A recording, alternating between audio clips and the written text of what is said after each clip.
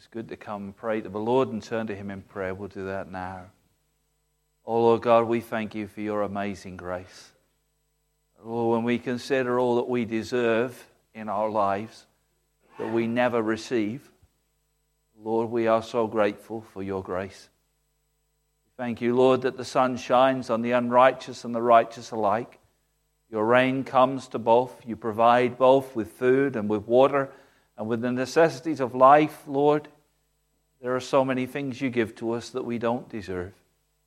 Lord, You give it to those who withhold their wealth from others, and from those who are poverty-stricken, You give unto them the blessings too. Lord, we thank You for this, that is amazing grace. The grace that gives us, Lord, salvation, even though we don't deserve it. Lord, we have to confess again today, Lord, that we are sinners and we have fallen short of Your standards. Even though we have attempted and tried to keep the Word of God and to apply it unto our lives, yet, Lord, we cannot meet its standards of our own strength. We thank You, Lord, for Your Spirit that has been with us, that has enabled us to do so many things, Lord, in a way that pleases You and does honor You. Yet, Lord, even in this we have shown our weakness, Lord, in comparison with the glory of Yourself. And yet, Lord, You have accepted the weakness of our being. Lord, You've made Your glory shine forth in spite of all these things. And Lord, that men and women might see we are not saved by works, but Lord, we are saved by grace. And we thank You, Lord, that it is a grace that will sustain us in every part of our lives. Lord, it sustains us when we have nothing. It sustains us when we have everything, it seems. But Lord, it sustains us as we begin life. It sustains us when we end life. Whatever part of life we're in, Your grace is sufficient. And Lord, we thank You for the knowledge of this grace, but the experience of it is far greater. And Lord, we pray that You would help us to share Your grace with others.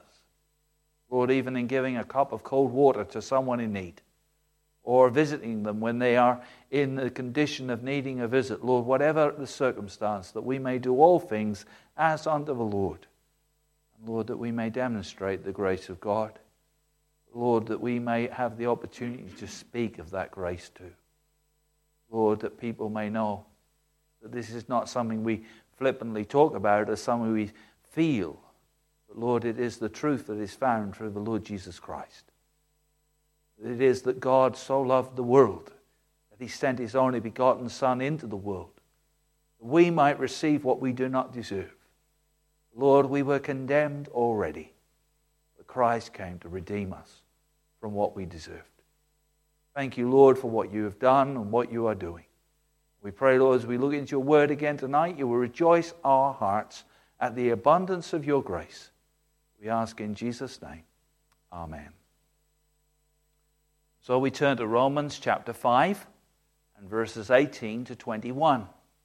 Romans chapter 5, verses 18 to 21, in which we find the abundance of grace. Therefore, as through one man's offense judgment came to all men, resulting in condemnation, even so through one man's righteous act, the free gift came to all men, resulting in justification of life.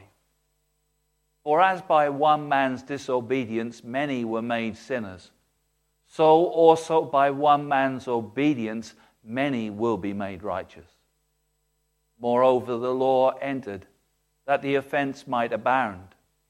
But where sin abounded, grace abounded much more.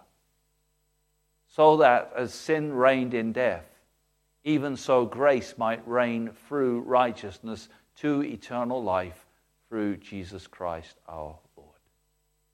Amen. The Lord bless His word. So as I say, we're looking at the abundance of grace this evening, and at verse 20, but where sin abounded, grace abounded much more, certainly centers our thoughts tonight. As we remember where we've come from so far in chapter 5 particularly, we find that those who receive an abundance of grace and of the gift of righteousness will reign in life through one, Jesus Christ. That's Paul's verse just preceding these that we're looking at this evening. And so far in this chapter, Paul has reminded the Christian that they have received reconciliation with God through Jesus Christ. This has transformed their lives now. They have a different relationship to death. They are no longer going to die in the way they were, but they have been given life in Christ. Therefore, death is but a doorway through which the Christian passed. It has no victory over them, no strength over them. It also shows that their relation to sin has been changed, because the strength of death is sin, that we have all sinned and fall short of the glory of God. But sin has been dealt with. And because we have been justified in Christ. And in God's sight, we are as if we had never sinned. So our relation to sin in this world has changed. And God has done that for us. And now as Romans 5 draws to a conclusion, the Apostle Paul draws attention to the abundance of grace now evident in the Christian's life. The first thing we note of this grace, there are two things we'll note of it. The first is its transforming grace. By one man's obedience, many will be made righteous. In verse 18 of chapter 5, the Apostle Paul points out that we entered a world where because of one man's offense, we would all face judgment for our actions. We wouldn't face the judgment of Adam's sin. We would face the judgment of our own sin. A judgment which would result in our own condemnation. For anyone looking at our lives, even amongst our friends, our colleagues, and those around us, will find things that we do wrong, that do not meet their standards, let alone God's standards. And we know that we would fall short and we would face that judgment and condemnation. Judgment not based on the sins of others, but the evidence of our own unrepentant actions, continuing the sin of Adam. For he disobeyed the word of God, and so we of ourselves would continue to do so, was it not for the grace of God and the change that he has done. So by one man's obedience, many will be made righteous, but Paul points out we entered the world where we were condemned. Verse 19, though, he says, even so. These are wonderful words, these short phrases at times. The word but so many times conveys that, and here it is, even so. Through the actions of Jesus Christ, who performs the righteous act, as Paul terms it here, through which the free gift came to all men, resulting in justification of life. The offense of Adam was to take the forbidden fruit of the tree of the knowledge of good and evil, back in the Garden of Eden in Genesis chapter 3, by which death and the awareness of sin entered the world. Adam and Eve took of the fruit of the tree. They knew they were naked. They were ashamed of that nakedness. God was not ashamed of it. They were ashamed of it. They were ashamed of it because they looked at one another differently as a result of their sinful intents and thoughts for one another. The righteous act here is different to that offense, though.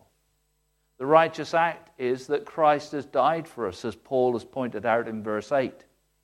And in Philippians 2 and verse 8, Paul describes that more fully. He says, being found in appearance of man, Jesus humbled himself and became obedient to the point of death, even the death of the cross. This is the righteous act of which the Apostle Paul is writing. And through that one action, combined with the righteousness of his life in which he did not sin, God saves us, saving us by his life. Here in Romans 19, then, that is described as the justification of life. That Jesus Christ lived a perfect life and exchanged that, put that in the sinner's place, that the sinner might be counted as if they were Christ. Therefore, we are justified, the justification of life. And God has chosen to appoint that justification to us. So if Satan should come, that he doesn't now and has no place to come and condemn us before God, God would say to him, this person is like unto my son. They are justified in him. There is nothing you can say. There is nothing you can point to. There is nothing that you can bring before me that I will take into account against them, because they are justified in my Son. The true Christian lives their lives then knowing that when they stand in God's judgment, they will do so without any condemnation for their sins. They will not fear to be there, because God will make them not fear. He has justified them in that way. And it has come through one man's action, the Lord Jesus Christ. That is transforming grace. But the second thing we note of it is abounding grace. But where sin abounded, grace abounded much more. That's one of the lines in the Bible that many people underline and to keep marked to remind themselves of what it is that God makes available. In verse 20, Paul writes, when God instructed his people with the law, the abundance of their offenses became apparent. At the Mount of Sinai, the people were afraid because God's presence was seen in the thunder and the lightning upon the mountain of Sinai, and they heard God speak to them, and they said to Moses, don't let God speak to us anymore. You speak to us and we'll do whatever God says. And in the process of their days at the Mount of Sinai, God gave unto Moses the law. And for the first time, the standards of God were written down.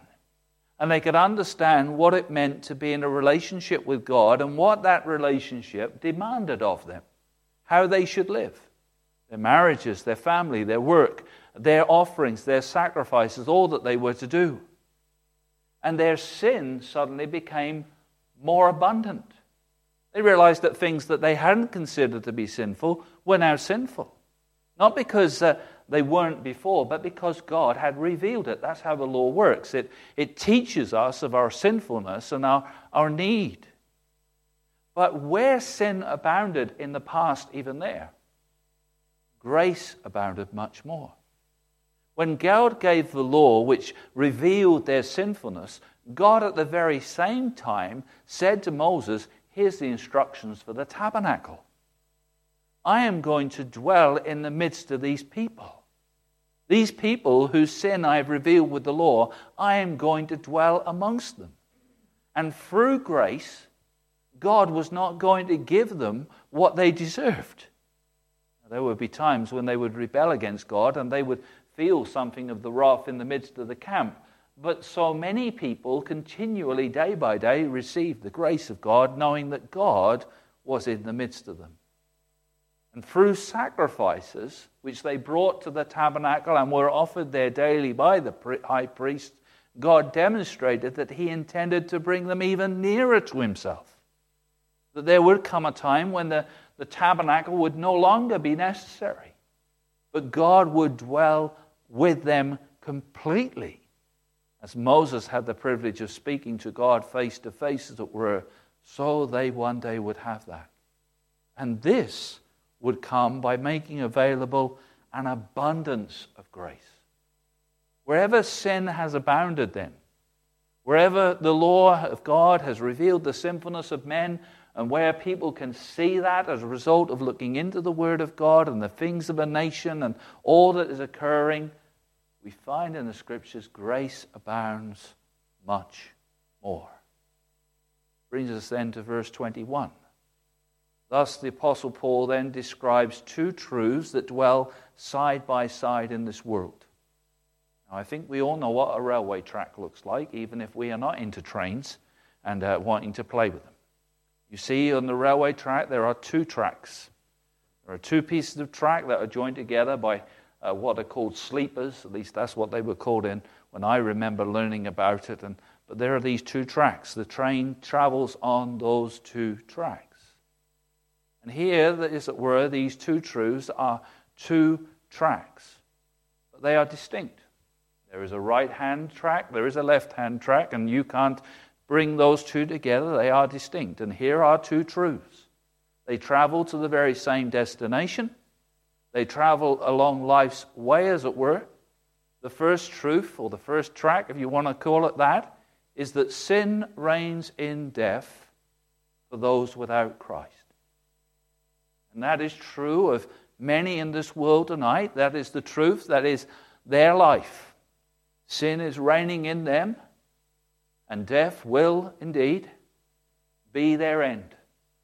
Not as they think of it, the terminal end of leaving this world, but actually true death, which is described in the Scripture as the second death, which we would enter into hell, which we deserve of our own doing, not because God is God alone, but because we have offended a holy God and we deserve to be there. That is the first truth. The second truth is, this other line, is that there are those who are accompanied by grace in this life. That is the grace but that grace, unlike the sin that terminates at death, that terminates with death, grace does not terminate at death. Grace continues on. The other truth, this truth reigns through righteousness. And this grace cannot be overcome. God has purposed that those who receive this grace are brought to eternal life through Jesus Christ our Lord. And so there are those two tracks.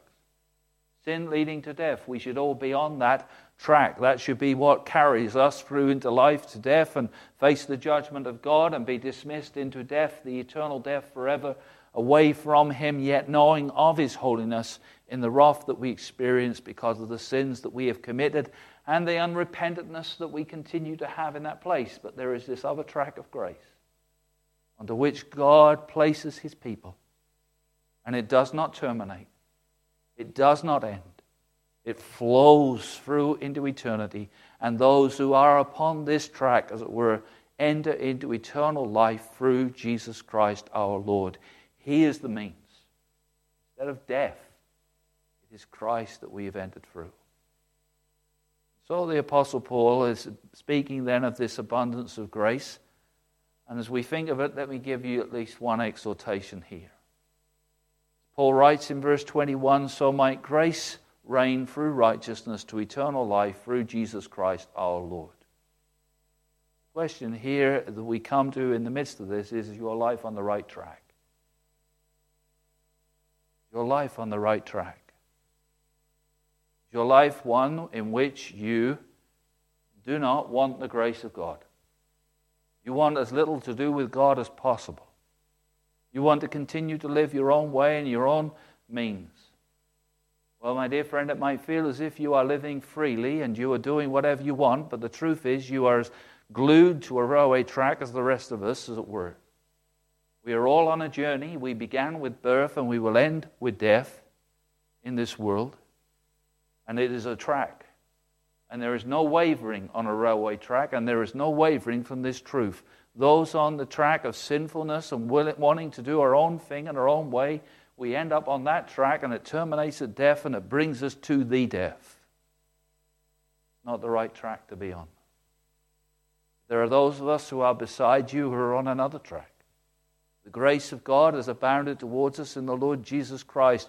We deserve everything that you are heading for in and of ourselves. But God in Christ has transferred us into the kingdom of His Son and has chosen to provide unto us not only the forgiveness of our sins, but the abundance of His grace.